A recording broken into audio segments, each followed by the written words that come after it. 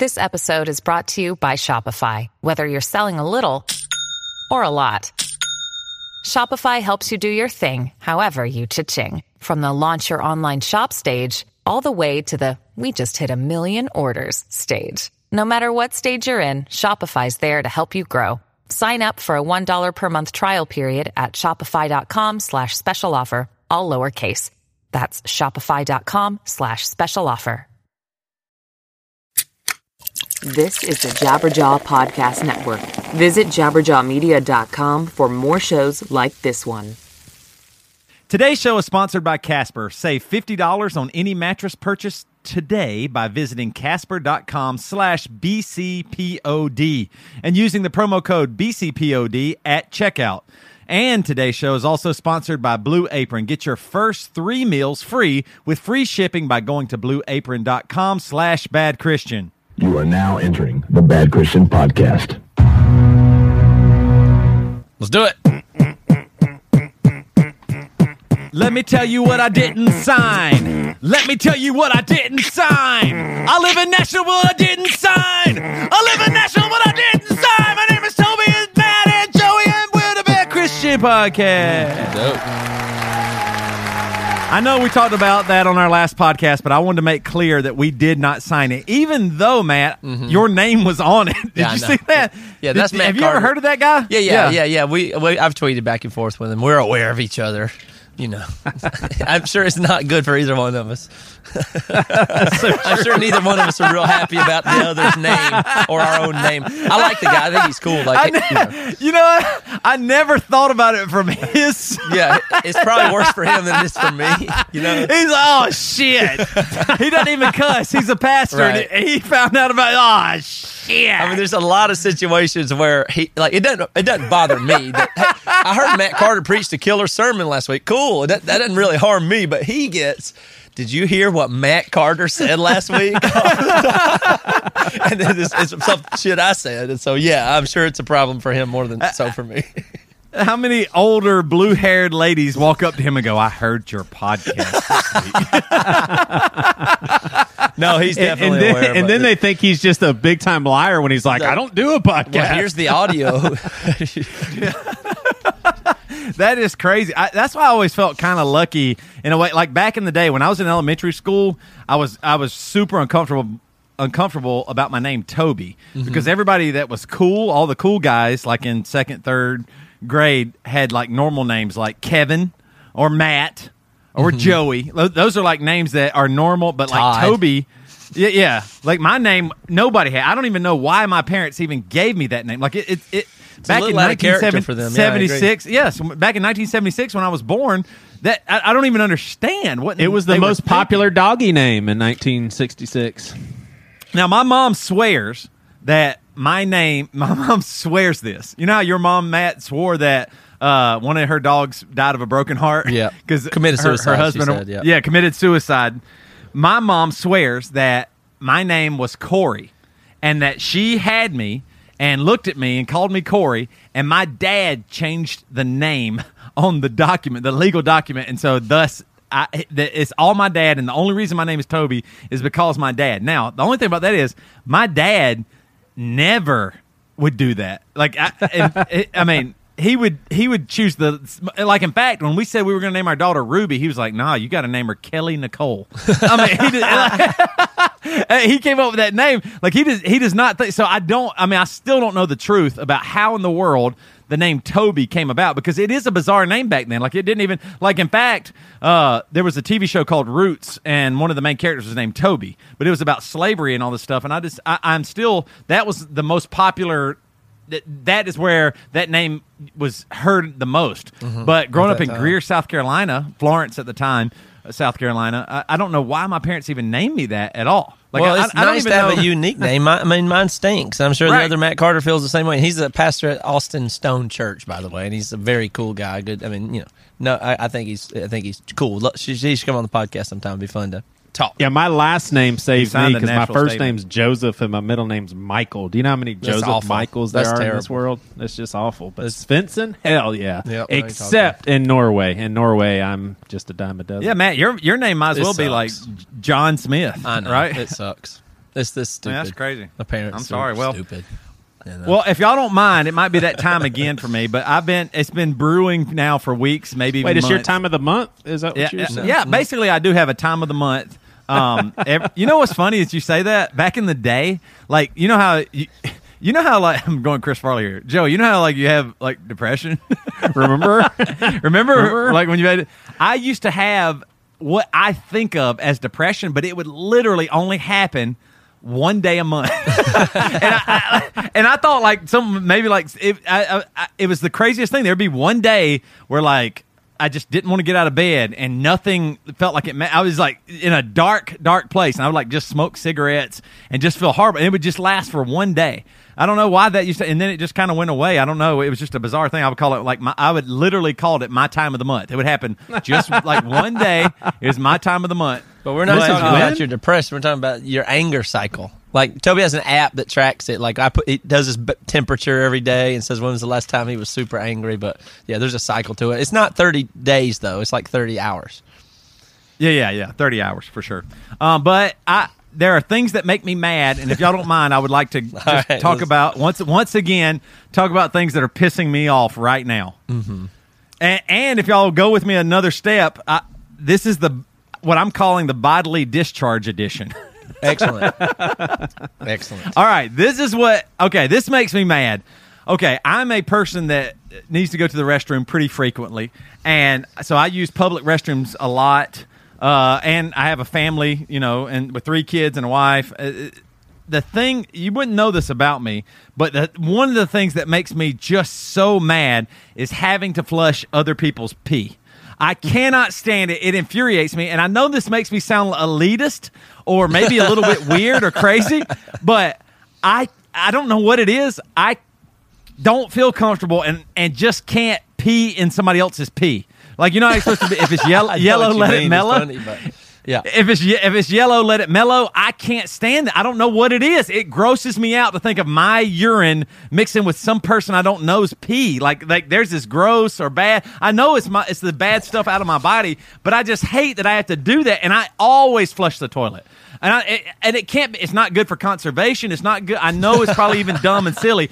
It's both just waste, but I hate the idea of that. Like, I cannot pee in somebody else's pee. But you know that if the person goes in front of you and flushes, and then you come along and flush, you know that it just goes down the same tube and mixes with another hundreds of thousands of other people's pee. But you don't have to see it. Seconds later. Right, you don't have to see it. I feel like I'm giving my pee a fighting chance that maybe it won't mix and it can just shoot out into the ocean and, like, just live a good life out there. Which is funny. It's funny, like what do they call that when you think of inanimate objects and you make them alive? Like that rock is, you give it a name or something. Anthropomorphize. Yes, I do that the same way as Matt. You always say I'm a little superstitious. I do that with like urine. Yeah, you're the same way about race, basically. I know how no, you just keep them like pure. Don't mix them. I know. No, that's not true. My stomach turns definitely when I pee on someone else's poop. That just kills me. Ugh. Why don't you flush it?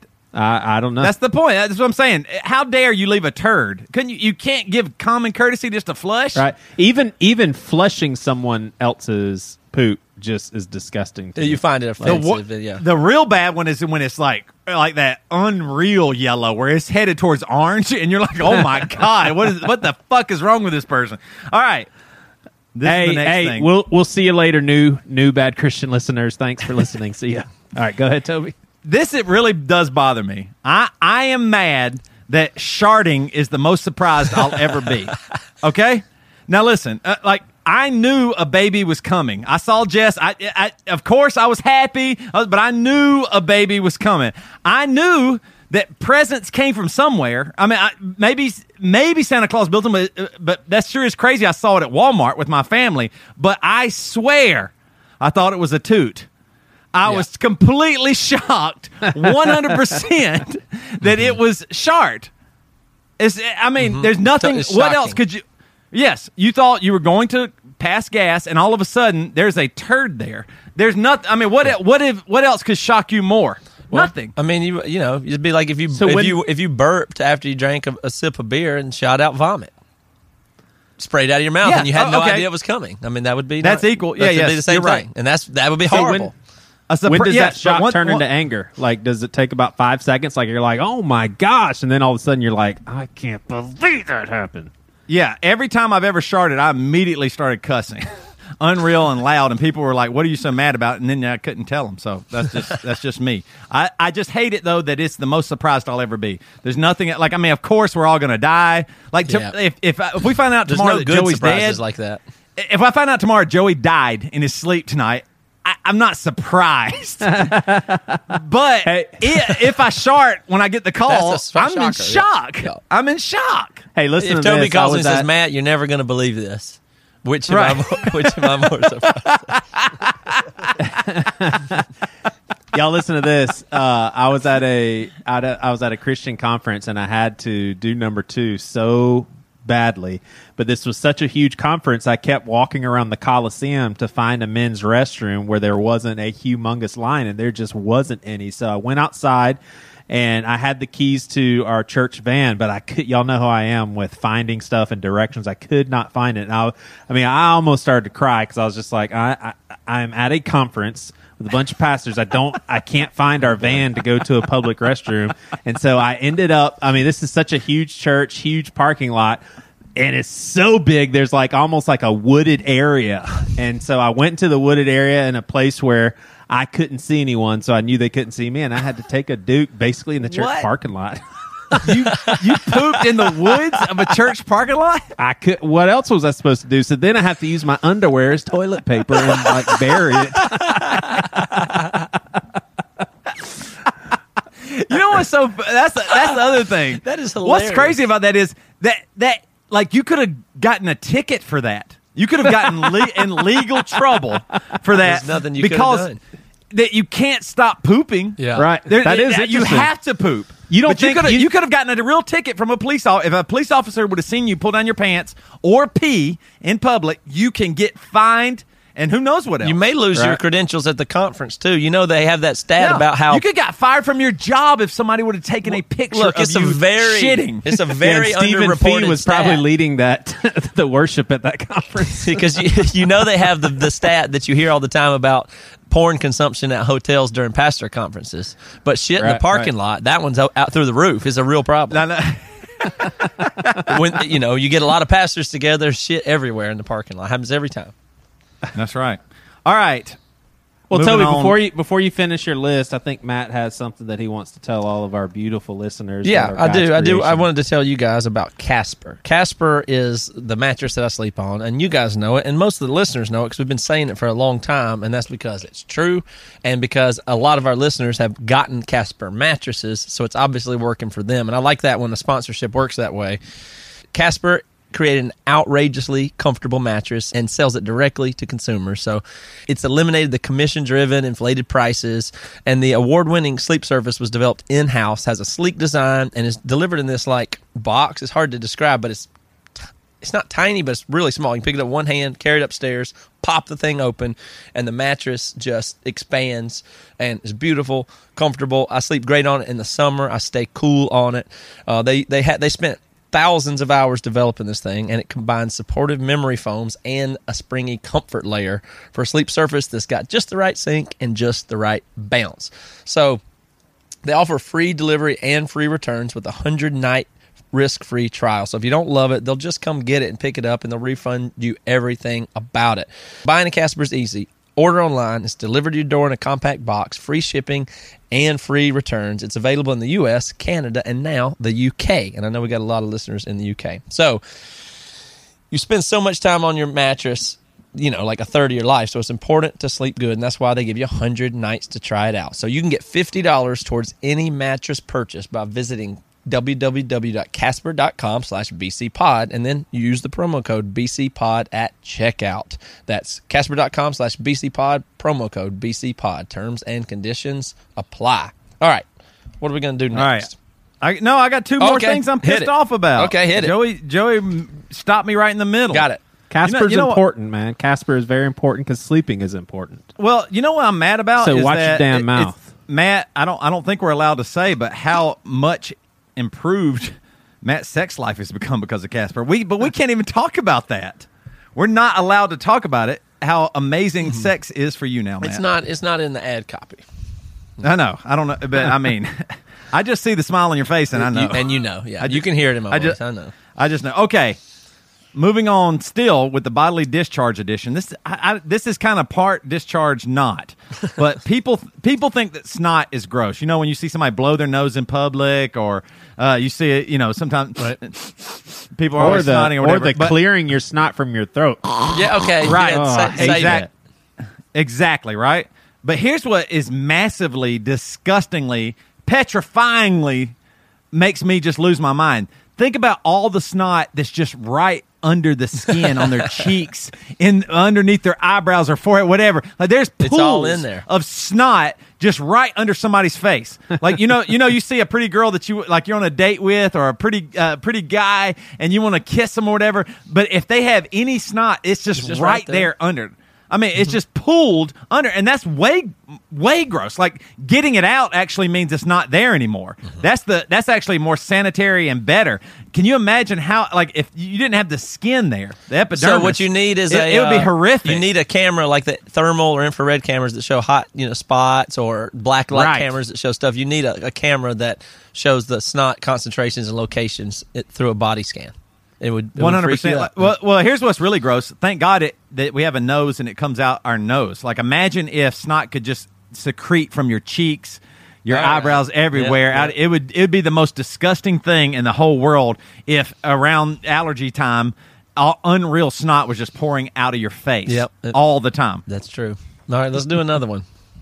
Okay, now that's crazy that pisses you off. That's crazy. No, well, yeah, you got an anger problem. I kind of threw that in there. It pisses me off, and it really grosses me out to think that. Like, because I'm always grossed out by people's snot rags and stuff like that. But they're holding snot. They're just standing there looking at you, holding snot behind their cheeks in their face. That's just awful. All right, last one. Now this one, y'all. I don't know if y'all can go with me. I think Joey won't go with me. Matt, I might win you over on this one. Mm-hmm. Okay. Think about finances. Think about, like, just, being eco-conscious, green, all that stuff. Think about this. I can't believe that we don't use sweat to flavor our foods. Now hear me out. Everybody's totally fine with a baby drinking milk out of a teat, right? Mm-hmm.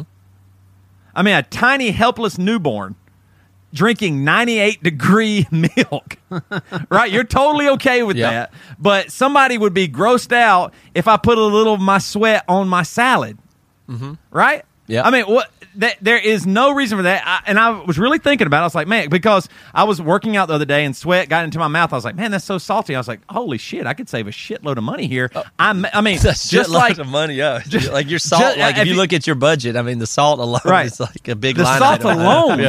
The salt alone. You have a budget item for salt, right? So it's like it's at least honey, we're a little over. Year. Honey, we're a little over budget in salt. The average human has over 2.5 million sweat glands, and people are living in poverty. And you're telling me that, I mean, how much money does a mom save with a newborn on milk? Of course, if you can breastfeed, you can save a lot of money, because formula's expensive and all that stuff. All I'm saying is, so I did a little bit of research, and I was just checking it out. Now, here's the deal. Sweat is mostly made up of water, which so is our bodies. There is nothing gross about that. There are small amounts of chemical compounds, though. For example, sweat also contains ammonia and urea, which sounds dangerous or whatever. Not that big of a deal, which are produced by the body when it breaks down proteins from the foods you eat. Sweat also contains sugars and salts, which everybody on Earth loves. Sugar and salt is probably two main flavorings on any food on Earth. Such as sodium chloride and potassium, and this explains the salty taste that you get when you taste, sweat in your mouth or something like that. So I'm just saying, why is it so gross if I were to wipe my face and sprinkle that over my house salad?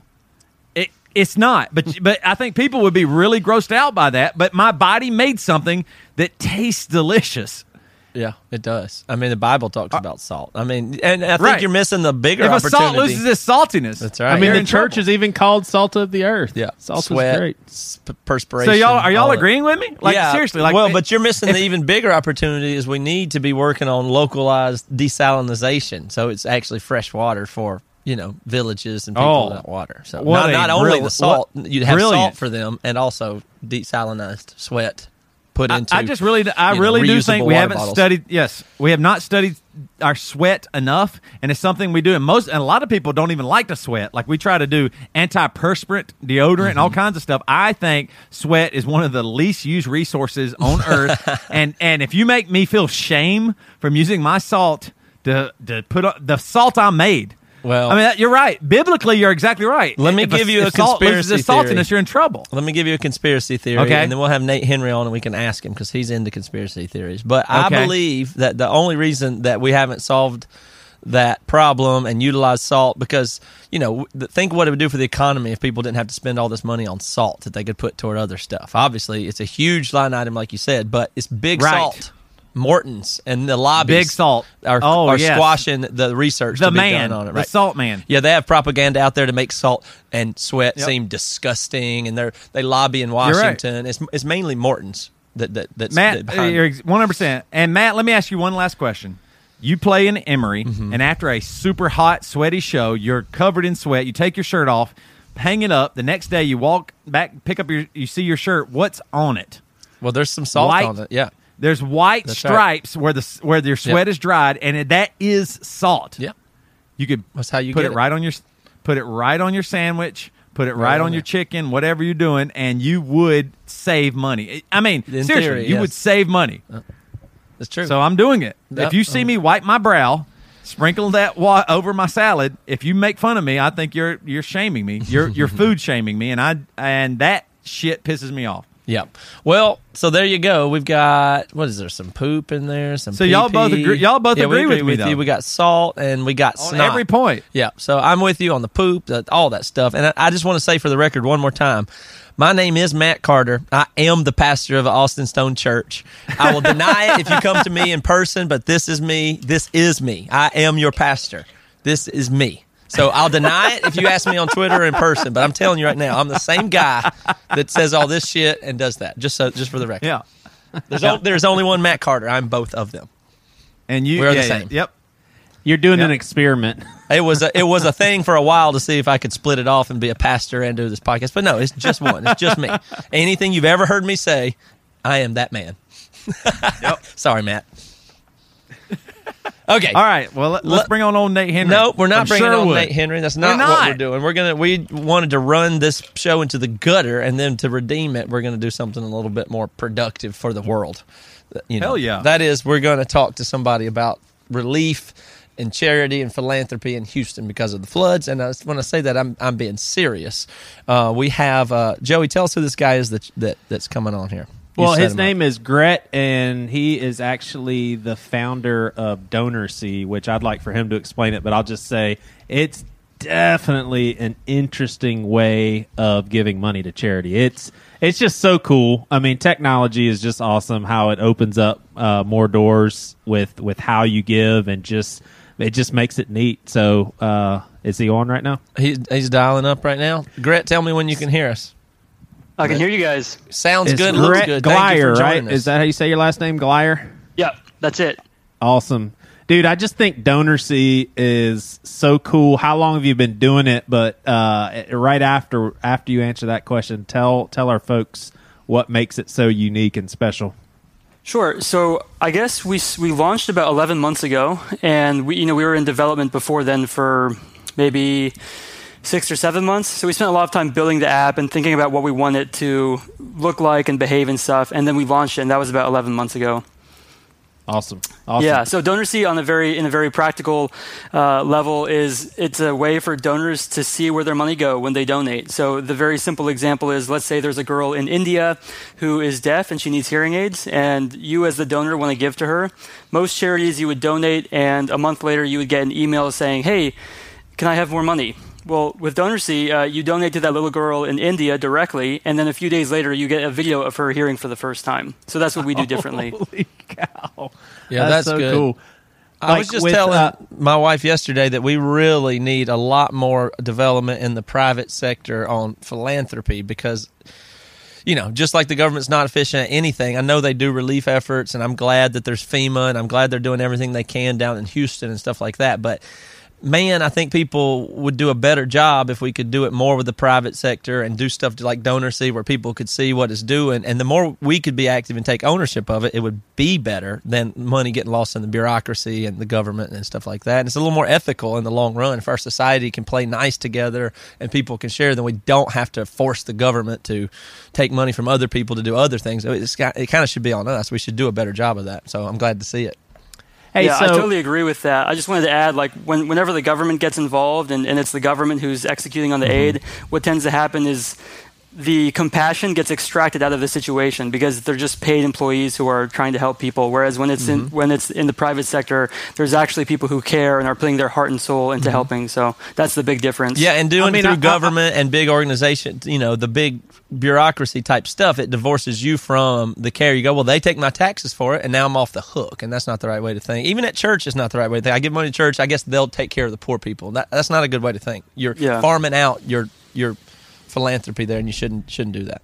I'm scrolling through this website, and it's almost like a GoFundMe on speed. I mean, you just scroll down, and you're like, man, I really want to support this person, or I really want to support these efforts.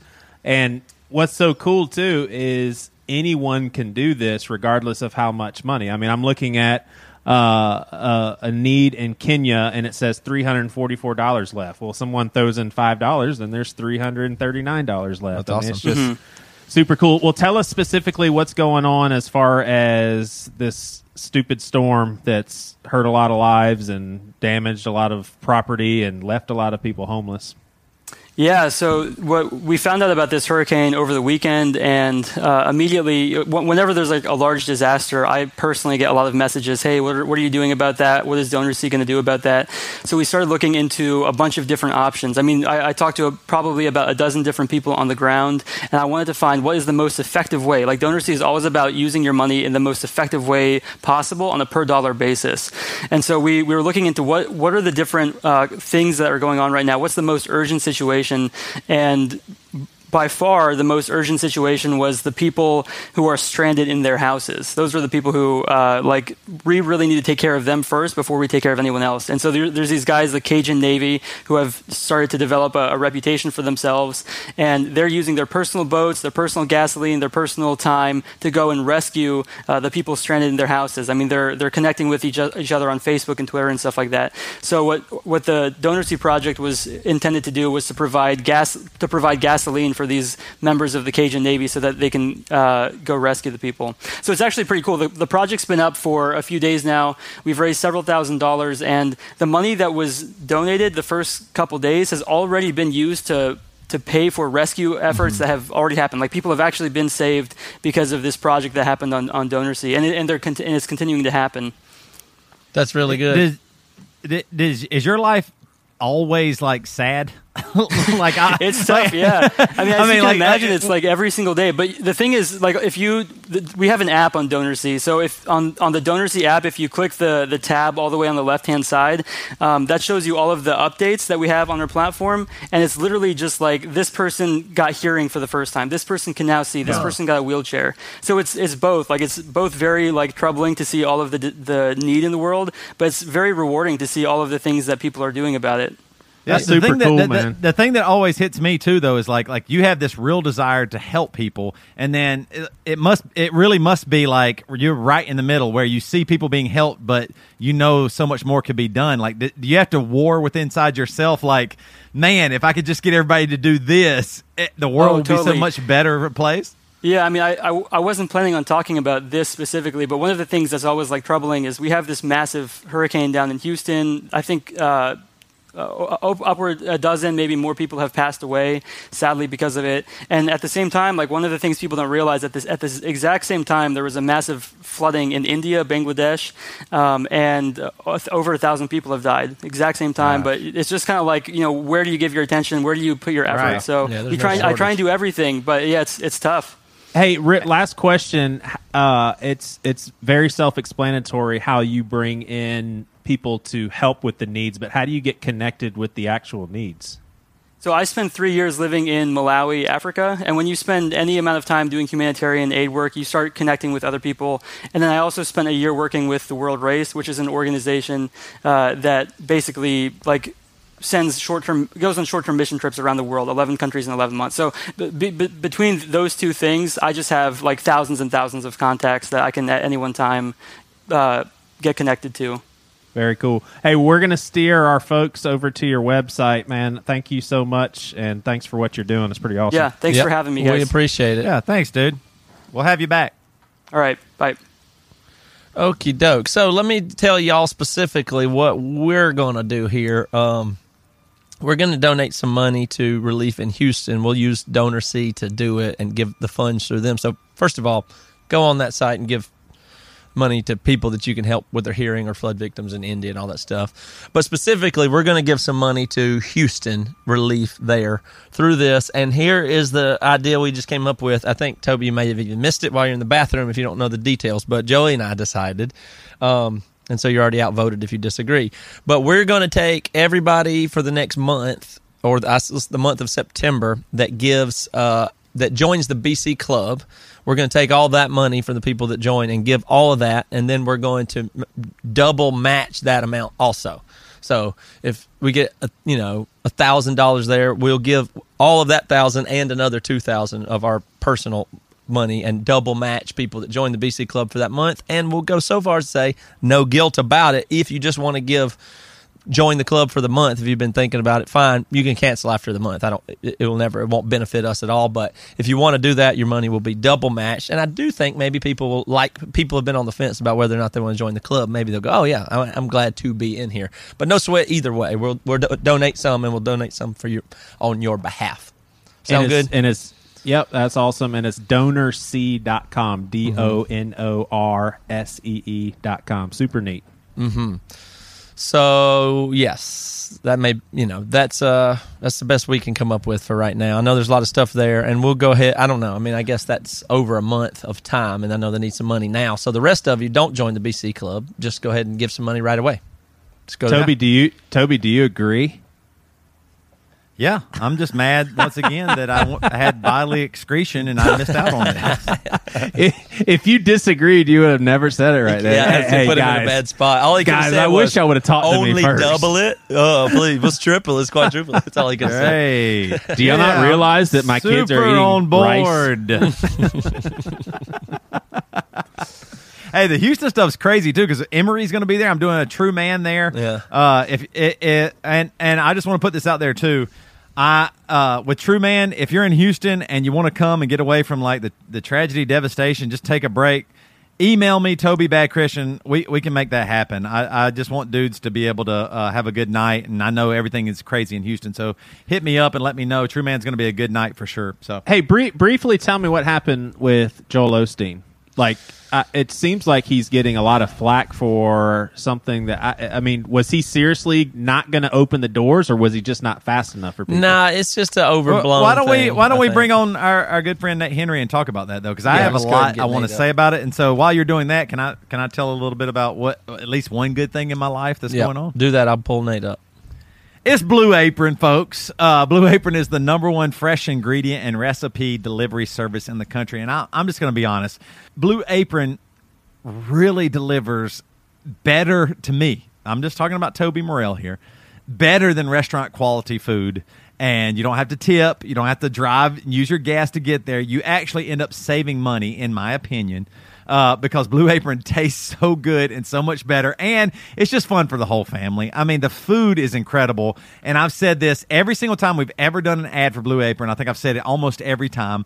The vegetables, the food are just maybe like some of my favorite in the world. Like the vegetables taste so good. I'm getting to try vegetables that I've never even tried before. Blue Apron's mission is to make incredible home cooking accessible to everyone. People like me, I don't know how to cook, but I'm able, while my wife's working, I'm able to make killer meals, and we don't have to leave the house and spend more money. Like, it's just amazing. Blue Apron has established partnerships with over 150 local farms, fisheries, and ranchers across the United States, and as a result, everything is better. Seafood is sourced sustainably. Beef, chicken, and pork come from responsibly raised animals, and produce is sourced from farms that practice regenerative farming. And let me tell you about a few of the featured upcoming meals. Summer vegetable and egg paninis with Calabrian chili mayonnaise and caprese salad. Now, if you noticed, I stumbled over saying some of those things because I grew up in Greer, South Carolina. I never had food like this. Soy glazed pork and rice cakes with bok choy and marinated green beans. I'm telling you, before Blue Apron, I thought those things were just scary, and now I realize, holy crap, those things taste amazing. Blue Apron makes food taste amazing and fun for your family. So check out this week's menu and get your first 3 meals free with free shipping by going to blueapron.com/badchristian. You will love how good it feels and tastes to create incredible home-cooked meals with Blue Apron, so don't wait. That's blueapron.com/badchristian. Blue Apron, it's a better way to cook. Very good on that, Toby. All right, and we're dialing Nate up now, and he's an accomplished podcaster, so I expect nothing other than perfect audio and, for this perfect video, perfect audio. He's got a microphone. Nate, can you hear us? Hell yeah. Right. Hey, on. Nate, you have 2 first names. I got 3. Well, what's your middle name? 3 Fred? first names? Samuel. That's so cool. I've got 3 first names, says Nate Samuel Henry. How you doing, man? Good. How are you guys all doing? Oh, pretty good. We're just about to talk about Joel Osteen and him being stingy with his building. I think maybe he's getting a little too much flack from all that stuff, but I'm not educated on it. Toby, do you know more about it? Yeah, well, I wanted to wait for Nate because his family tithes to Joel Osteen. That's they where his family money goes. Lots of money goes. You know what? To one Joel thing Osteen that every week. One thing that it does is a little troublesome, it bothers me too, is like the word tithe. It doesn't. It seems like it avoids money given to this person. Like, you know what I mean? Like tithe seems like you're giving it to God. Like the whole idea of tithe does help potentially bad guys get money, I think. you know what I'm saying? Like sure. If the word was just, if the words were more like just give your money to Joel Osteen, that wouldn't sound as nice or biblical or like bigger, grandioso. Like the word tithe really benefits dudes that could potentially be shady. But yeah, it's kind of like calling kids behaviorally challenged. Right. You don't want to just say they're bad. Right, exactly. So here's the thing with Joel Osteen. I'm going to try and give everybody. It was funny. Several people posted about it, and people get mad and write back quickly and this stuff. So there was a giant hurricane and unreal flooding in Houston, and their church, I think it's called Lakewood, did not open its doors. Right, and so people started saying, like, "What are you doing?" I mean, people are being displaced and all over the place, and so my initial response was, well, of course. I mean, Joel Osteen is rich. I mean, he is rich. I don't care. You can't deny that. I don't care if you think he's the greatest guy in the world. He is rich. I mean, his house, everything about his lifestyle is extremely rich. And like I even said in the last podcast, it's hard for a person who's rich to get through the eye of a needle. It'd be easier for a camel to get through an eye of a needle than a rich person to get into heaven. But Joel Osteen is rich. A lot of pastors are rich. And so the thing that bothered me was their response was super slow. And then after the media said, hey, some people have been turned away and sent to other shelters, that Lakewood has not opened its doors, all of a sudden they're a center for delivering food and sheltering people from the storm. So that did not happen before that. And then they show all these pictures saying, the church was flooded and we were worried. But several years ago, the church flooded and they built a flood wall to stop that from happening. And if you read the text from in the interviews and stuff, it says the flood wall never came over the flood wall. So any flooding that happened in the parking garage. And I still have yet to really see anything inside the church like the sanctuary or the balconies, any kind of flooding in there. And they have over 30,000 people a weekend. And some people were saying, yeah, but do you understand what it's like to house people? I mean, they might not even have enough toilet paper or toilets or whatever. I was like, 30,000 people come a weekend, and you can't fit 100? The best tweet 100. How about 100 people in Joel Osteen's massive home? All I'm saying is, if this is the one moment where a pastor gets to go, no matter what, it doesn't matter about money, insurance, fear, anything, we're going to house these people, and that's more important. Jesus can feed 5,000 people, but we're worried about insurance, liability. Mm-hmm. I mean, it just doesn't make sense to me, and people are defending him. But I just hate it that if you call out a pastor, everybody's like, "Hey, no, I might not agree with Joel Osteen's sermons, but I think he kind of no, they didn't do the right thing." Do you know what I mean? There were mosques, there were furniture stores opening up their doors to let people in. Nate, thanks for coming on. I'm sorry we're out of time, but appreciate you. Thank you, Nate. See you guys later. Appreciate it. Sorry, Nate. Go ahead. The best tweet I saw was Lakewood Church was only built to shelter taxes. Yeah. That was the best tweet I saw on that. Well, but there were mosques opening their doors. Did you see that? And then they were interviewed, and they said Houston didn't have to ask us to open our doors; they were just open. So, of course, I think Joel Osteen should have gone on the air and said, "I apologize. We fucked up. Yeah, sorry about that." Yeah. You know what I mean? Yeah, and even use that language. Yes. Everyone would have been like, "Okay, yeah." Great. That's a weird thing where we're at right now with that. Because first of all, it's obvious that there's bad stories, and people are like, somebody figured out, ooh, we can make this a big deal. Like, somebody figured out it would be a good media story to say, oh, isn't that where Joel, oh, I bet he didn't, somebody goes digging and tries to make that story, and I think it's overblown. I don't think he's insensitive or doesn't care. He certainly missed an opportunity to do better. I think he tried to fix it. You'll never know if it's a PR stunt, but everything would be Matt, better. Wait, if you just stop right there. Why would you say that? I don't know, because I don't know. Why would you think he would? You don't know either. No, but why would you immediately assume? Say, I don't think he's insensitive. I don't think he's a bad guy. I don't think he. That's what. All I'm saying is, we don't ever give anybody the benefit of the doubt. You don't give anybody else the benefit of the doubt, but all of a sudden, Joel Osteen gets it. Like, no, what if he literally was like, "Hey, we're just not going to open up our doors"? I mean, it could. Yeah, I don't know. Just as much as he's not a terrible guy, there's a chance, at least, that he might be pretty shady, right? Yeah, but I'm saying even if you're shady, you've messed up if you don't understand that this is coming. Like, he made a mistake one way or the other, but it's not as if he never said he made a mistake. Well, I agree. That's what I'm getting at. No matter what, all he needs to do is apologize. That's the thing that people don't do, is say that they're wrong. So clearly he knew there was a flood. Clearly he knew he had money. Clearly he knew there would be some scrutiny on how he handled it. Like, of course, all those things crossed his mind. He handled it poorly. At minimum, he might be a terrible person. But at minimum, he handled it poorly and should have apologized, and that would have diffused a lot of it.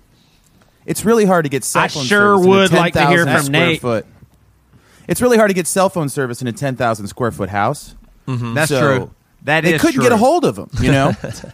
Well, look, hey, open the doors. What? I can't hear you. So anyway. I mean, when you're in your 10,000 foot hurricane bunker, it's hard to get service. All right, so I'm obviously this is from uninformed position, but is there any chance that they could have been preparing it to let people in, or it's pretty much a fact? Okay, let me ask you, plans until. Okay.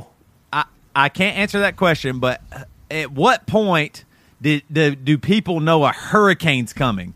1 minute before? 1 day? 1 week? I mean, like, a hurricane's coming, and every piece of news is about a hurricane coming, and then it might be real bad.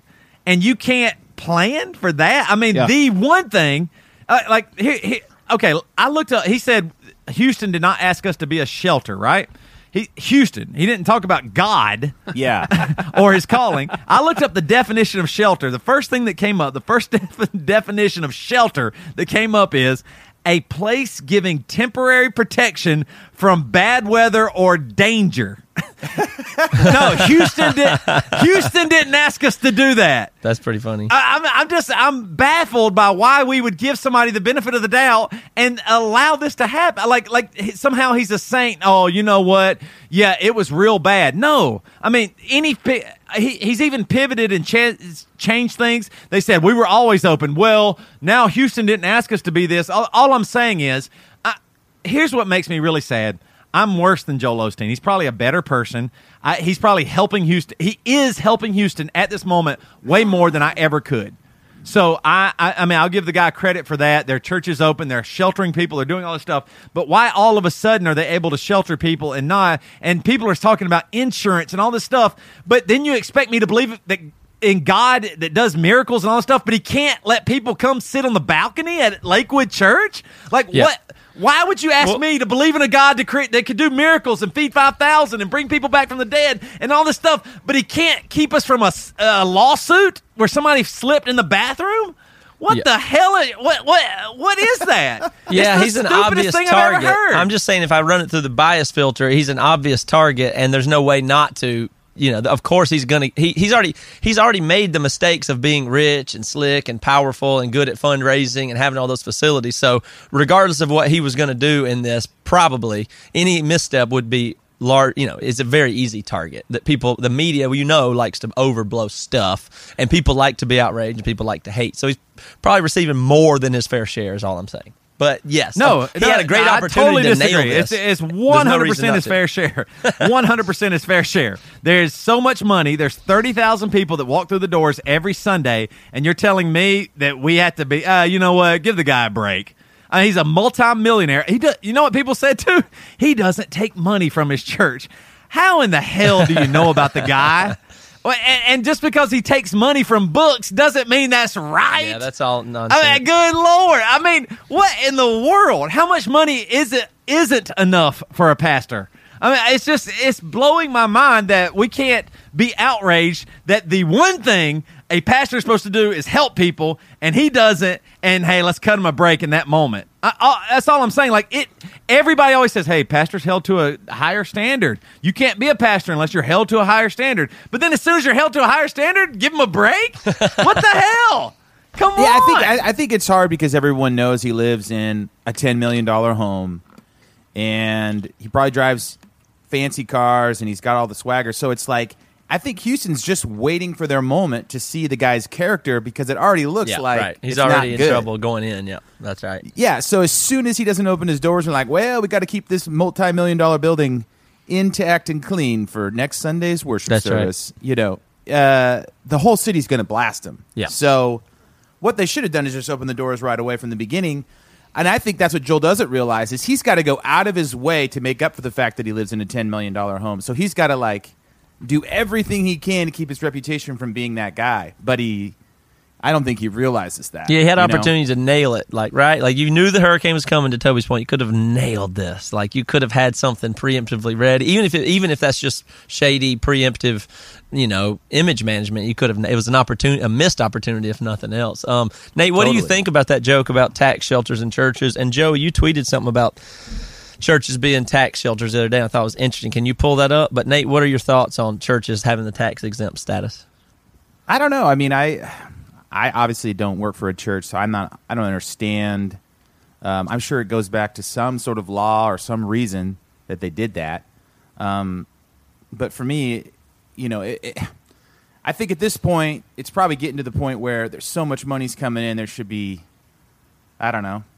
The government's obviously broke, but it seems like it's probably a little outdated, antiquated. Mm-hmm. Yeah, I was investigating this because we're actually seeking nonprofit status with our house church, and the lawyer is encouraging us to just make it a church. So we're actually researching this, and I just could not believe how abrasive this was. I looked up, do churches need to file a 990? That doesn't even matter what a 990 is, but the answer, it was most tax-exempt organizations are required to file the IRS Form 990, an information return that is open to the public. However, churches, listen to what they're exempt from. This is from the IRS, by the way. Yeah. So churches are exempt from filing the Form 990 and need not disclose any financial information to the IRS, to the public, or their donors. That's unbelievable, really. I mean, that's truly unbelievable.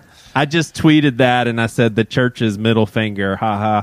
But maybe this goes back to how, persecuted the church was when we came over here, though, right? They probably wanted to have some really crazy laws to say that the government can't step in and shut you down. Right, but here's what's crazy about this is what's just so insane. So people, please, just help me. Let me help you with just a little bit of logic for a second here. So I'll go ahead and grant that there are great churches that do great things with lots of money they give, and I don't like the government. I don't want them to get any money either. That ain't my team.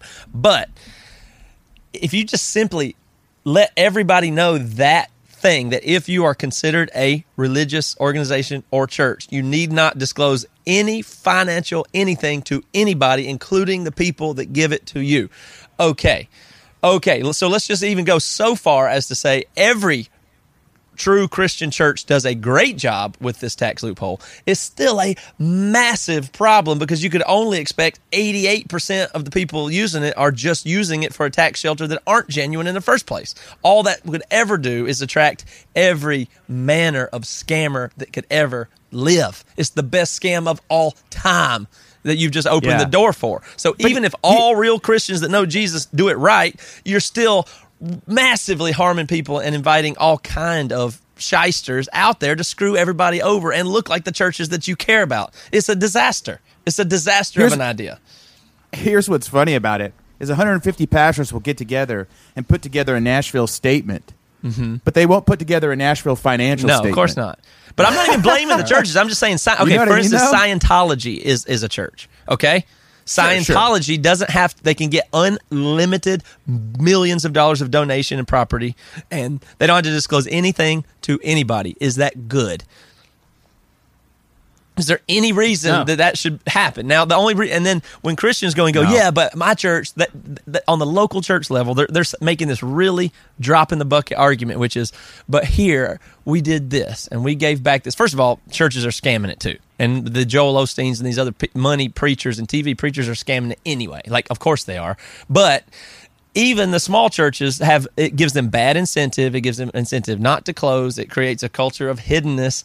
And even if you're giving me 2 or 3 examples of how $100,000 or $1.1 million was used in a good way, then that is, I saw it in a tweet somewhere, but it's like, that's one good apple that fell off of a tree when there's thousands of dead, rotten ones all over the place. So what's the point of that argument?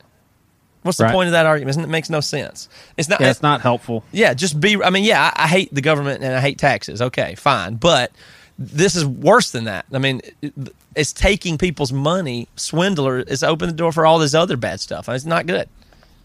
Like conspiracy theories. I think that maybe church and potentially mega church is just the first and biggest right now or best mid-level marketing.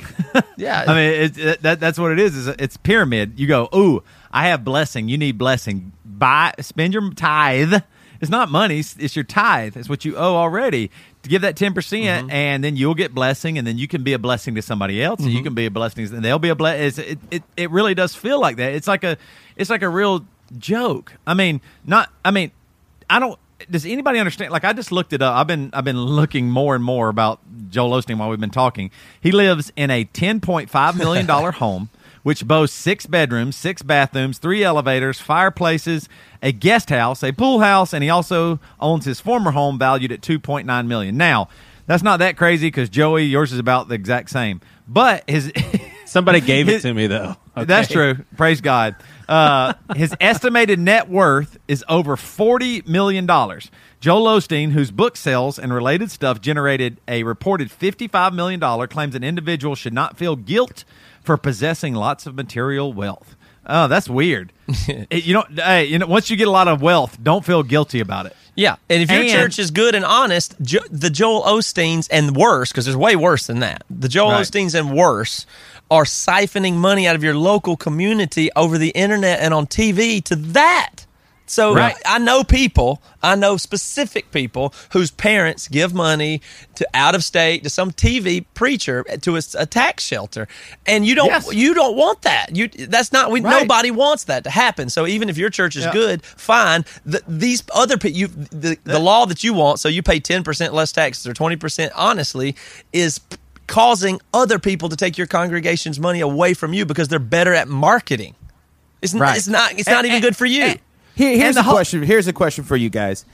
If Jesus spent 60% of his time inside churches and operating in that realm, would you believe in him today?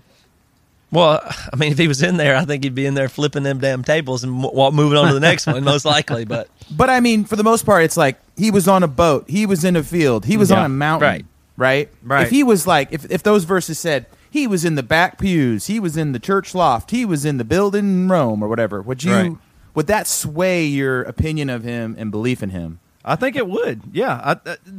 I mean, it's crazy. Like I get really frustrated when people go, yeah, but Joel Osteen, he doesn't take his $200,000 a year salary. People say he stopped doing that because of his books. But nobody questions that this guy wrote books because he said the Lord influenced him and all this. He can't give that book away. Wouldn't it be way better if he gave away the book money and took the $200,000? What the fuck is wrong with people? You're going to say he makes $40 million and that's the good thing? Yeah, that's the Give away the $40 million and keep the $200,000. What in the hell is wrong with people? That's the good thing. Oh, he doesn't take $200,000 from the church. Holy cow, praise the Lord, Joel Osteen. No. Give away the $40 million and keep the $200,000 because I guarantee you can live off of $200,000 a year in America. It just blows my mind. Why in the world would people say something so absurd? Because they know one preacher somewhere and he deserves the money. You know, like that's what I'm saying. It's a bad argument.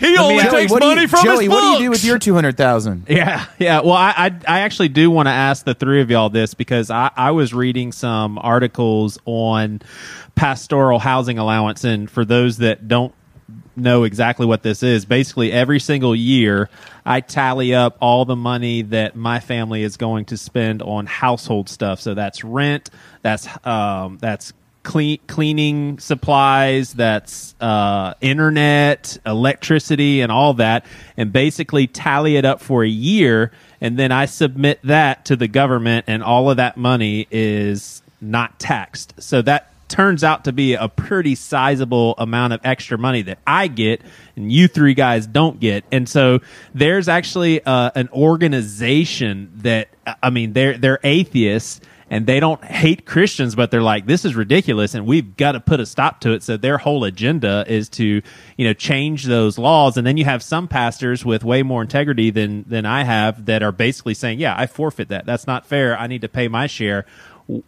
There's a part of me is like, I mean, should I forfeit it also? But then I'm like, I mean, that's the system we live in. Why would I forfeit that money? So what do y'all think when it comes to Joey Svensson? If y'all were in my shoes, would y'all take the admirable route and say, I would go the Joel Osteen way. I mean, the government didn't ask you. Right.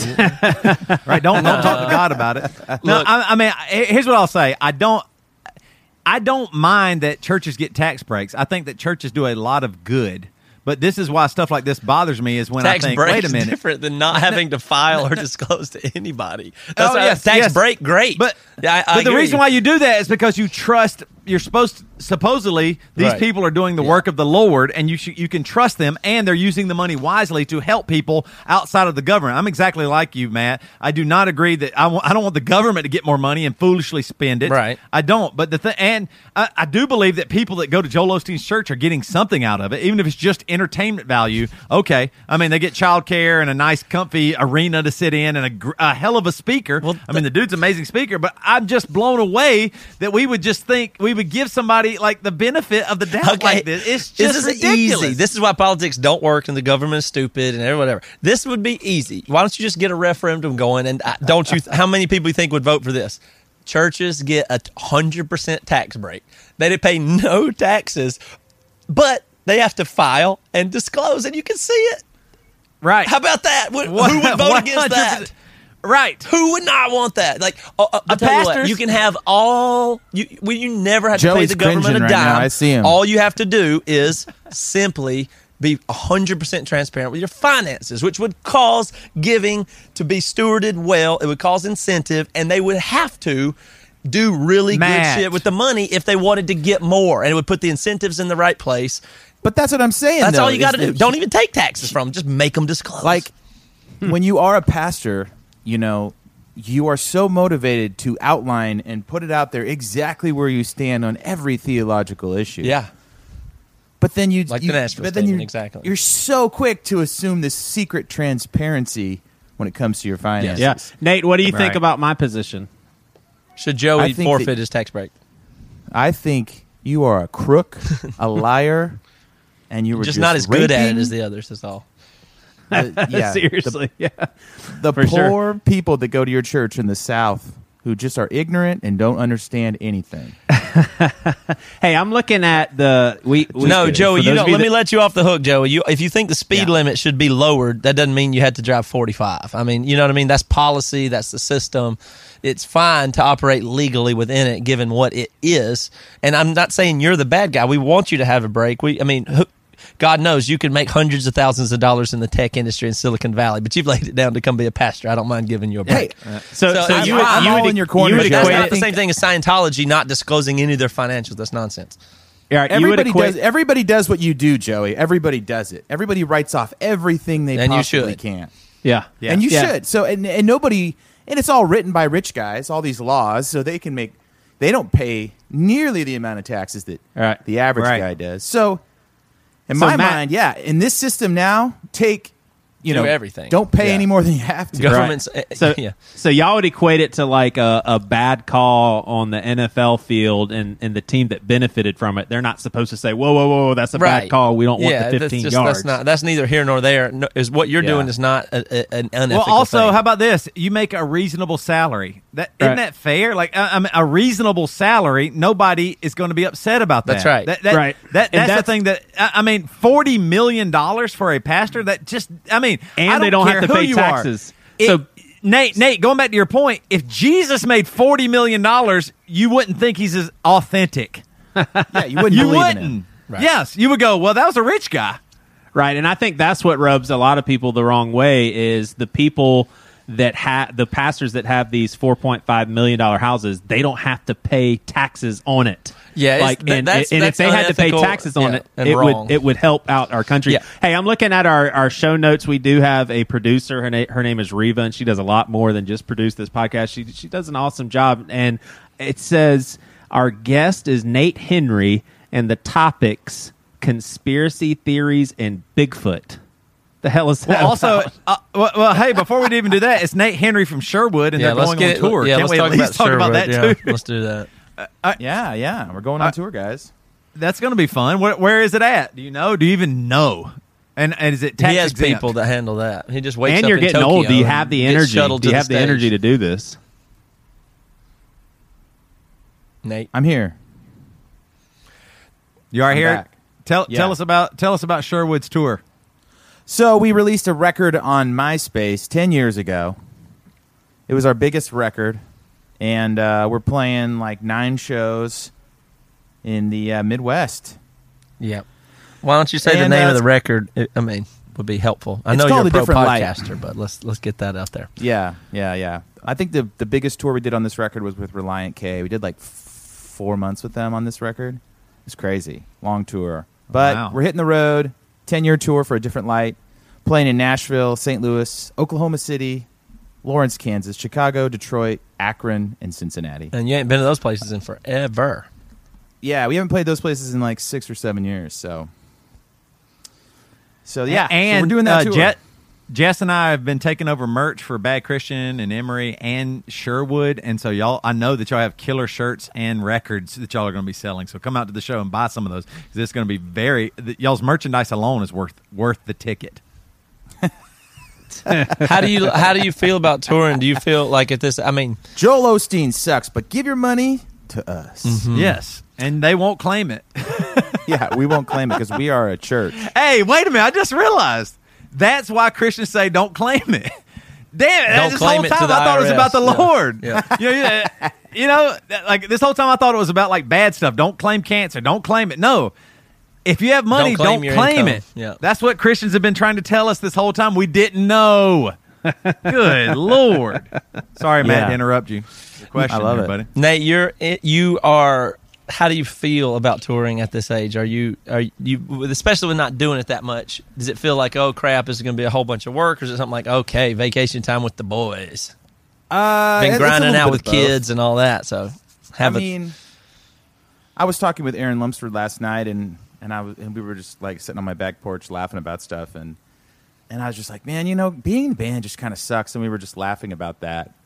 At this point, it's fun to do because we're bringing this band Motherfolk out, and I think we're playing with all their gear, so we get a little bit less of the stress because they're kind of lugging some of the gear around that we get to use, and that's the only way we can do it because everyone's in different parts of the country, and there's no way we can, like, you know, get together and be a touring band like we used to be. So, I don't know. It's a split thing. Sometimes I like it.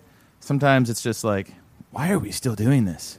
Do you three miss the golden age of your bands, like Emery and Sherwood, when you were touring nonstop and, you know, making a bunch of money, selling a bunch of merch, meeting a bunch of people? Y'all miss that? Do you miss your hair every day? You used to have a full head of hair. Do you miss that? No, it's been such a long time ago. It's like when you lose your spouse. I mean, that was your golden age. It's okay. But I mean, that was your golden age. Now you're Now you're just an old bald fat dude. that's I'm almost offended. I'm offended by your question, Joey. A lot of people won't answer that question, right? Because they'll answer with, you know, I love what I have now. My wife is this, and my kids are so wonderful, and it's hard for me now. But you gotta be silly to say that spending your entire 20s traveling the world, getting to eat different food and make money and be popular and famous and be hit on by girls if you want to, and be able to, you know, make music and be in the studio all the time and hang out with your dude friends with no responsibility.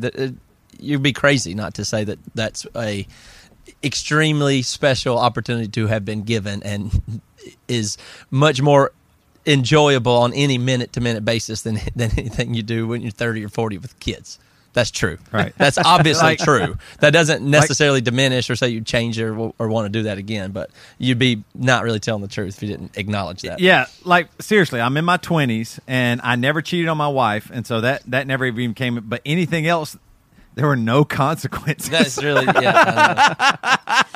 I mean, everything was awesome. Like, I woke up on a bus and did whatever I wanted to all day, and then went on stage and played rock music to people that loved it. Thousands. Yeah. That just loved it. So, yeah, I mean, that is fun. Yeah. I mean, I know other men get to go on a golf trip once every 2 years for a 3-day weekend. That's cool, too, you know? I think it also depends, like, what sort of role you had in your band. Because for me, it was tough because I was, like, singing, and then I was, like, running all the details of the shows, trying to make sure that everything was running smoothly, talking to managers, talking to booking agents. Because Dan Coke was worthless. Yeah. And you had to deal with Dan Coke. But let me give you an argument that Toby often makes or feels, which is you didn't have to do that, Nate. You chose to do that. So you must have wanted to be that guy and do those things. So you must have found validation even in that work. And if not, then shame on you for making it hard on yourself. Well, I would say that there were times when I didn't want to do them, and I didn't do them, and then all shit hit the fan, and it was typical like, control I gotta freak. do this. Well, it was like nothing would get ordered, you know. Like it would be like 3 days till tour. Did anyone order T-shirts? No. Well, great, you know, and just stuff like that. It just nothing. No one thought about it. But I think everyone has a gift and everyone has roles, and I was sort of a big picture guy.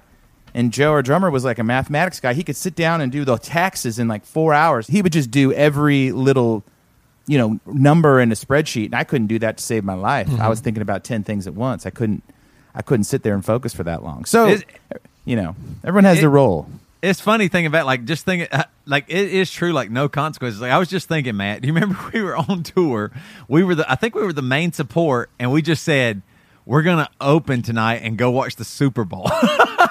Yeah, like we didn't even fulfill our duties and just did it. Like we switched spots with the opening band on the tour. With the opening band, we were the main support. We got paid way more than the opening band. If the opening band got paid anything, And we switched with them, played a shortened set, and went and drank beer and ate pizza and watched the Super Bowl, and nothing bad happened. Nothing. And we just told people we were going to do. Nothing ever bad happened. Like, it was. Now that you mention it, yeah, God, why can't it's over? I'm 41. It's over.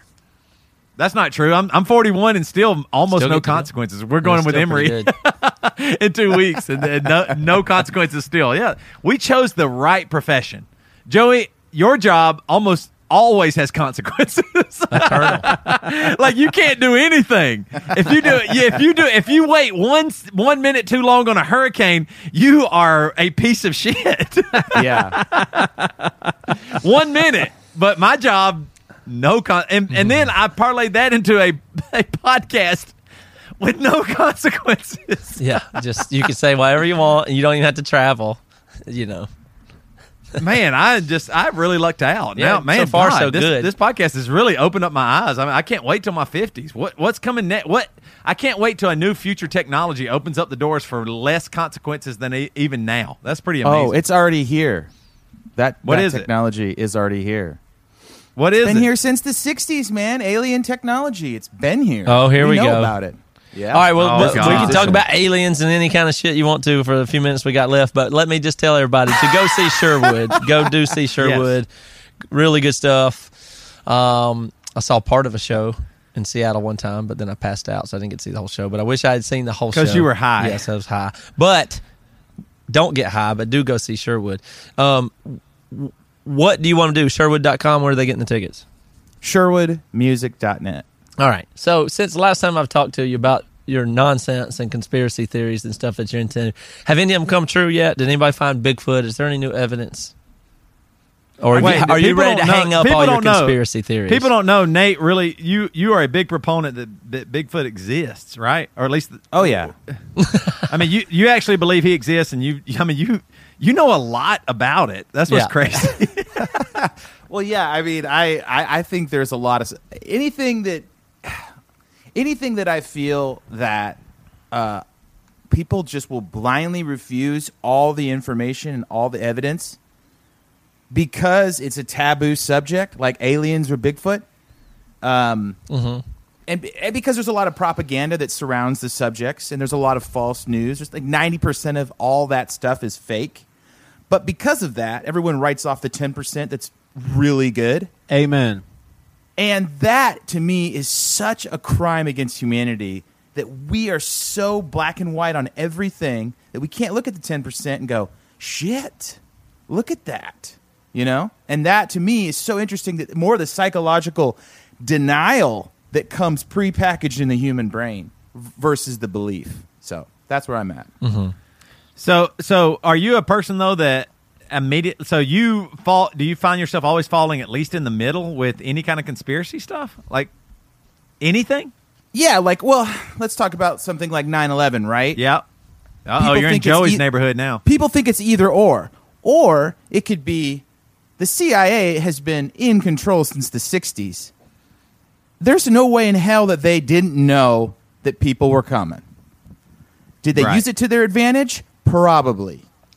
And did they make it seem like we got attacked so they could further the reach of the shadow government? Of course they did. And people, they go, there's no way in hell someone would have talked. And it's like, John F. Kennedy tried to talk, and he got shot. So what do you want to say about that? Right.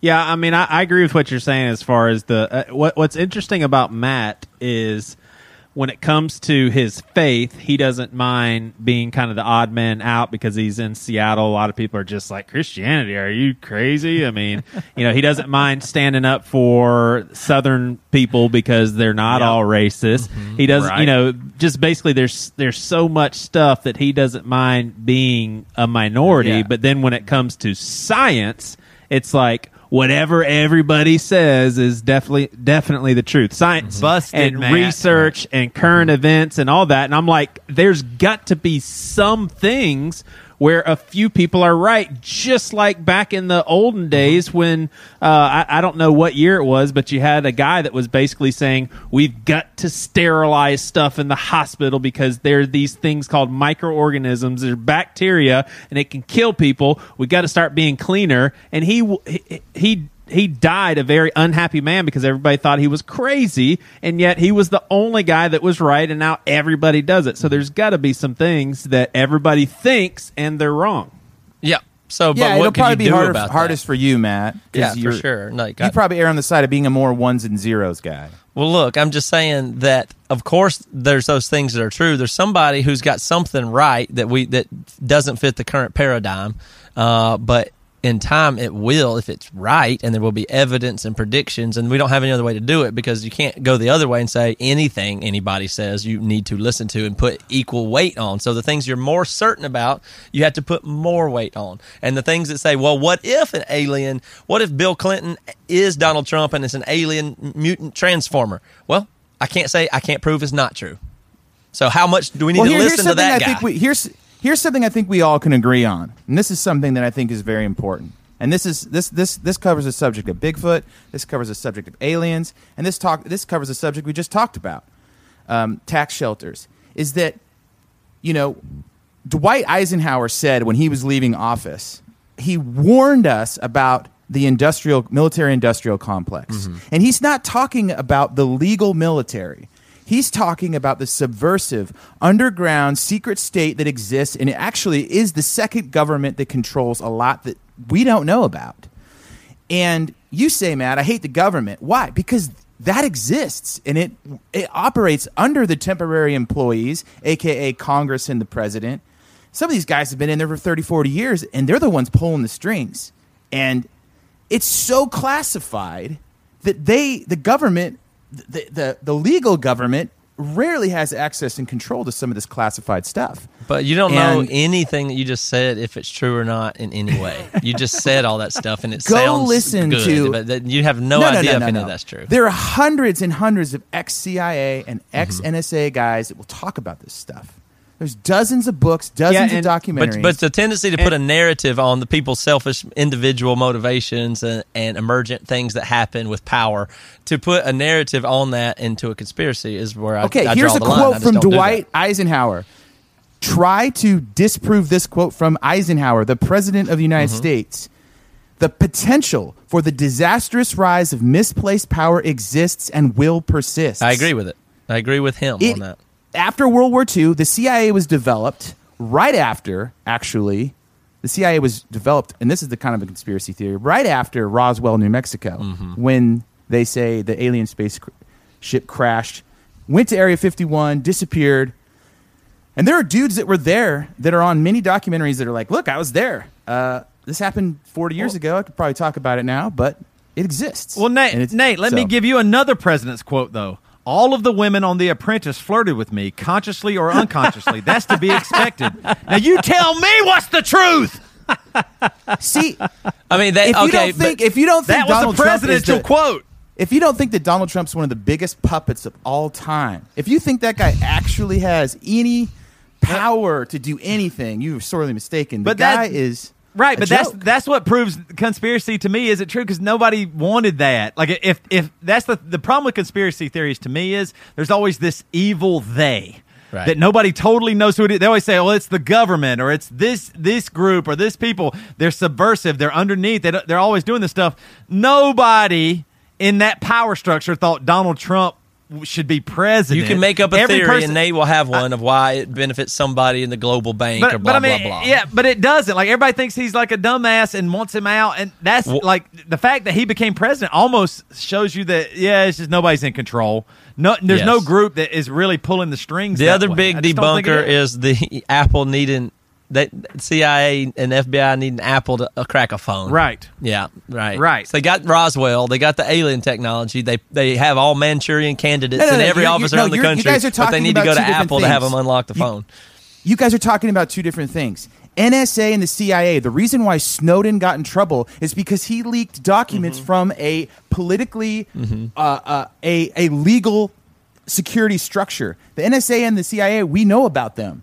I'm talking about the deep dark shadow government, deeper than that operates underneath it all, that Congress and even the president doesn't have access to. Obama made a joke at the president's dinner. I'm the first president to actually even say the Area 51 exists, and everyone laughed. But he's saying the truth.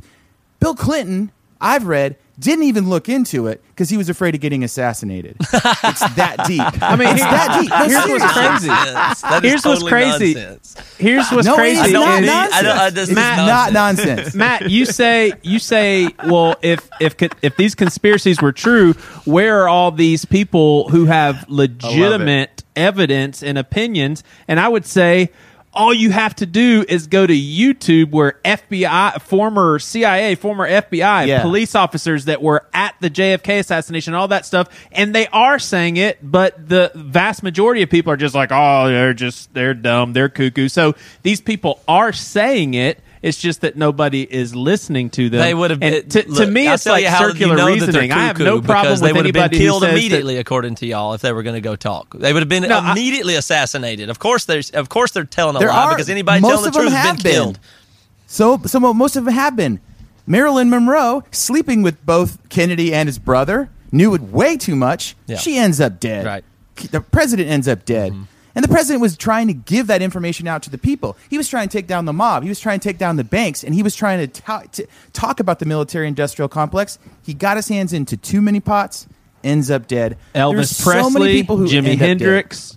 I mean, these guys were about to talk, and they're dead now. Mm-hmm. John Lennon.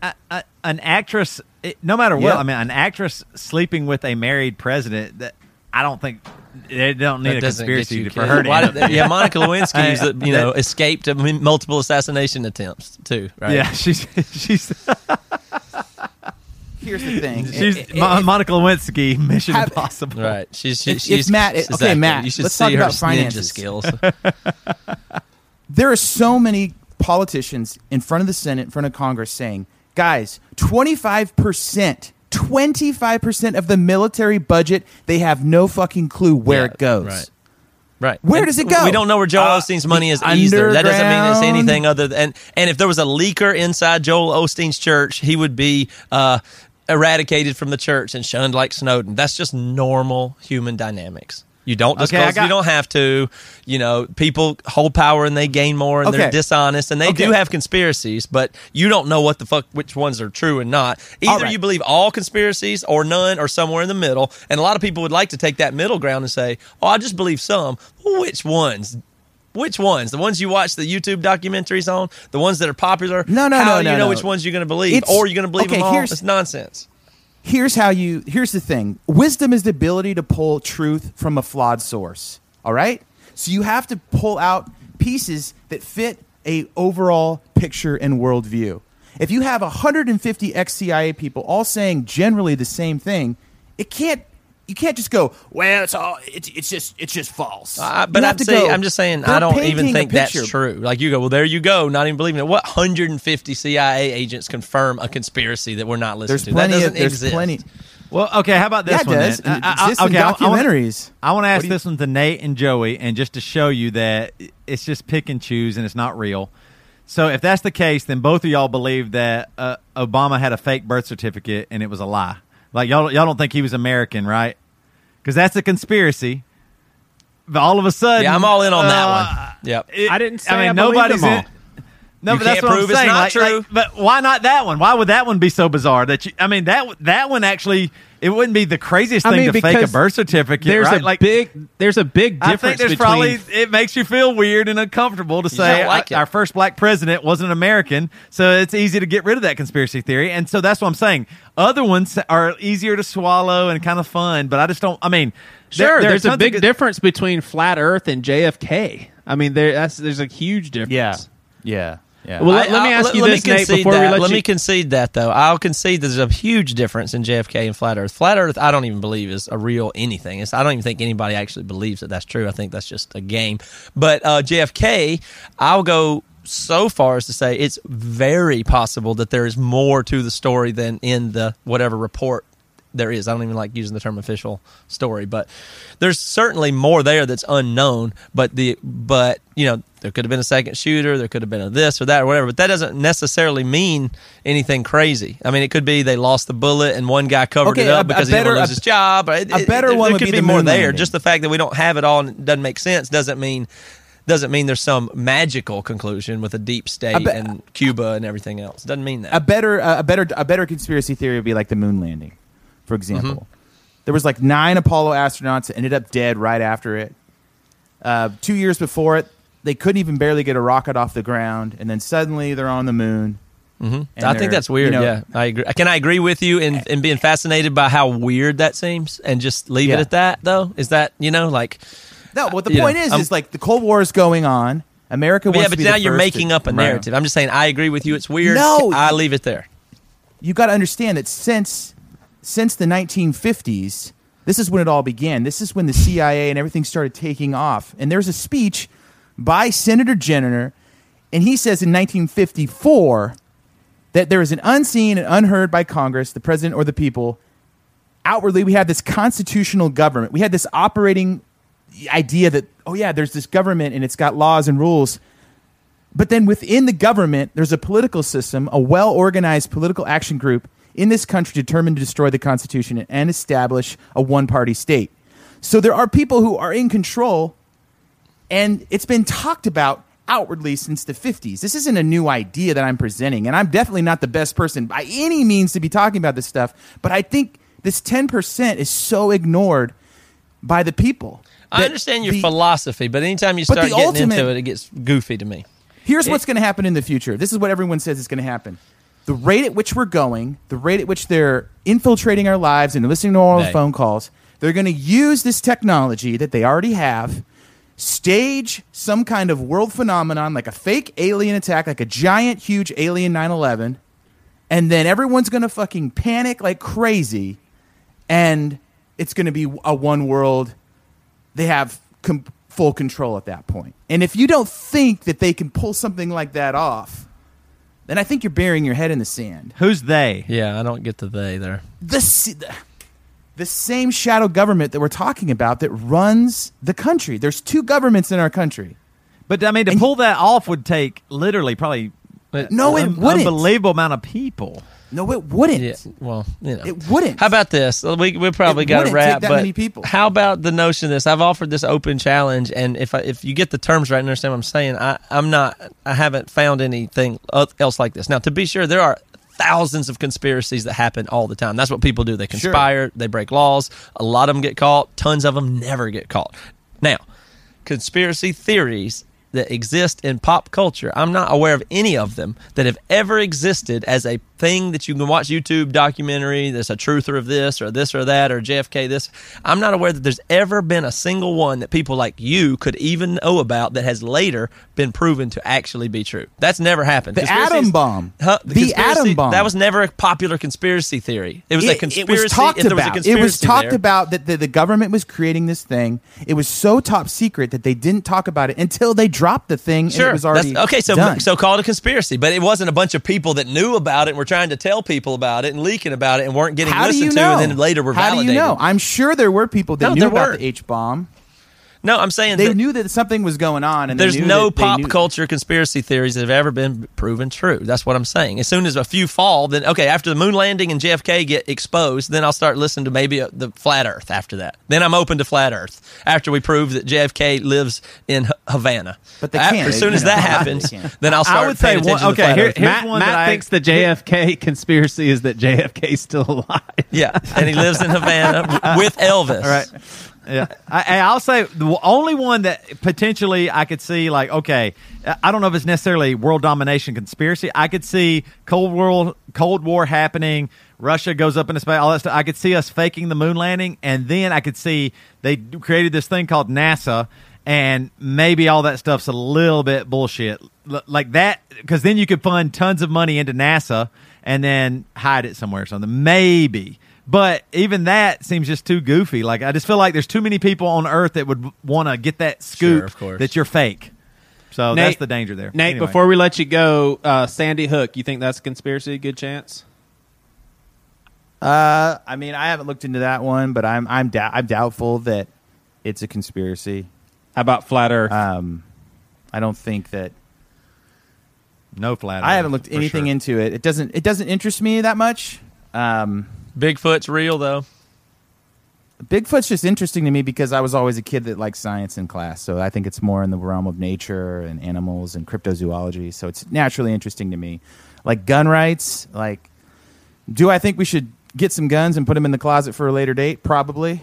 But I'm not like a redneck in my raised truck pulling people out of the water in Houston or anything. So I'm not that guy. But I just think you can't stick your head in the sand and ignore the 10%. And the more that people have an open mind about this stuff, the more that in the future it could save your life or it could help bring the power back to the people. Because I don't think what people realize is that as corporations, you can see this, Matt. You say, F the government, the government's inefficient and wasteful. Well, what's it doing? It's allowing companies to have a conglomerate on media and money, and it's just getting bigger and bigger and consolidating, and fewer people are in power. And if you don't believe that, then you are in denial. You are putting your head in the sand. You are giving more power to fewer people, and that is bad. That is always bad. And that's what we did in the 50s, and that's what we slowly been doing. I think some of your philosophy is right on. I really do. I think you have some logical points on the philosophy of how to look at new evidence and outside ideas. Now, all the things are co-opted by But you signed the Nashville Statement. And, but your tendency to put a narrative on it and make a they and all that, that's just kind of hardwired entertainment, the way people work. But I understand you can what go you're home saying. tonight and you can Google the 15 or 16 top secret security agencies, and you can start digging into it, and you can see that they exist. And you can understand that you can go listen to hundreds of these CIA guys. They'll talk all the time about it. And they're forming councils. They did a press release in the early 90s trying to say, here's 30 guys that have been a part of this secret society, trying to tell the public with this press release, it exists. And they need to get this information out there. And people like you, who are naturally skeptical, which is a good thing, go, this is horse shit. And guess what? Then it continues to move and grow and grow. And the more the Rockefellers and those dudes sway the politicians, it's going to be too late at some point. So maybe not now, but your grandkids might live in a world that's totally controlled by like 10 people. And that sucks. That really sucks. And we have the opportunity to educate ourselves, to look at the information that is available to us for the first time, because people didn't have the internet back then. They couldn't actually do any research. They couldn't actually look at the photos. I mean, UFOs, there's like 5,000 sightings in video with like credible evidence. Not just the people who say they've seen it. They actually have proof of like 5,000 different cases of UFOs. And people still go, it's just some blurry footage. See, that's nonsense. But I almost don't want to talk about it anymore. But it's and one of these days, our kids are going to live. Hard evidence that everybody wants to ignore. That's not the scientific true. community. The scientific community will not touch Bigfoot and aliens because you will be ostracized from that's the a scientific convenient community. narrative to put on it, and no, some element of that is true and exists. I agree, but also, if they're so powerful, why would they allow the internet? Why would they allow the internet to exist if they're so powerful? They would have realized they're trying to shut it down. Why do you think Google and all these companies are always up in arms about this whole issue with the free internet? Because they're trying to control it. They're trying to manipulate. Comcast is like, you got to pay more money to get more access. They're trying to keep the information away from people. But at the same time, they let a little bit. That's just to make money, though. That's not a conspiracy. They can't get the YouTube channel taken down, but they can do. All right, last question for Nate. Nate, real quick. All right, go ahead. I was going to say, nah, never mind. Just go ahead. All right. $10,000 of your own money within 1 mile radius of your house. How many aliens live there? You have to bet $10,000 of your own money. You will lose if you're wrong. How many aliens live within a mile radius of your home? I don't even know what this means. More than one or less than one? I mean, $10,000. Yeah, see, I have no. If you had to put $20,000 of your own money on either there are UFOs have been here or they have not, you'd put them on the have been. Well, okay, here's why this is a bad thing, because most UFO sightings, guess where they happen? Crazy people. Nope. Around nuclear bases. Weird. That is true. That is a true statement. Around nuclear bases, they see the most sightings. That's why Roswell, New Mexico is a big place, and other places. And there is some knowledge to suggest that they know about our missiles, and they know about our destructive ways. So I don't know. But here's the real question. I'm past all that. Are aliens spiritual or are they physical beings? Oh, what Lord. Do you think? you got to come back on that or bring us on Don't Feed the Trolls, your podcast. Dude, that's getting too intense. But, hey, the rabbit hole goes deep, and I think you should jump in, boys. Jump in. Not joking. I want to be honest. I am an alien. All right, moving on. I just told the truth. I'm not joking 100%. I swear to God, I am not spiritual. I came from Qatar. I'm an alien. I'm just letting you know. Nate from Sherwood, they're going on tour in October. Is that right? Yeah. And right. Want me to read those dates one more time? Yes, one more time. I do. We're playing starting on Roswell, New Mexico. On October 18th, Roswell, New Mexico, in the pit of Area 51. October 18th in Nashville at the end. You'll be there, right? Oh, I'll be there for sure. The next night, we're playing in St. Louis. Then we're going to Oklahoma City, Lawrence, Kansas, Chicago, Detroit, Akron, Cincinnati. But, we'll be out with this band Motherfolk and Rookie of the Year. They'll be on the tour as well. Very nice. Motherfolk's really cool. That's kind of cool lineup that you guys got going there. So, yeah. All right, Nate. Appreciate it. Thanks, guys. I'm not crazy. I know. I know you're not. No, my God, no. You are not, buddy. All right. Well, we've got Nate. Good seeing you, my friend. We've got another. We've got another is batch. He gone? That dude is crazy. Yeah, he's lost. He's gone. Yeah. Thank God. I mean, it's unbelievable. I have no respect for him or his Pray art for or Nate's his brain, family. nothing. Lord Jesus, God, we come to you we pray a hedge of protection against the evil. All right, we got another batch of BC Club sign-ups, and we appreciate you guys. As Jeremy Fagundis, Lexi Jerrigan, Daniel Everard, Brandon Wilder, Jonathan Williams, Jonathan Peak, Melissa Johnson, Stephen Sherrill, Ashley Davis. This person's an old school listener. Ghost Lawnmower. Do y'all remember that's the ghost that I saw? He was mowing the lawn at a sleepover. I do. So. I mean, you saw a ghost that was mowing the lawn. So yes, yes, and I wasn't the only one who saw it. We were so scared. There's a couple of surveys.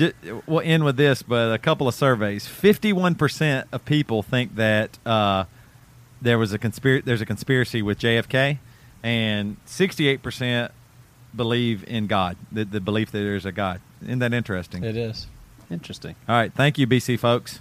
All right, see y'all next time.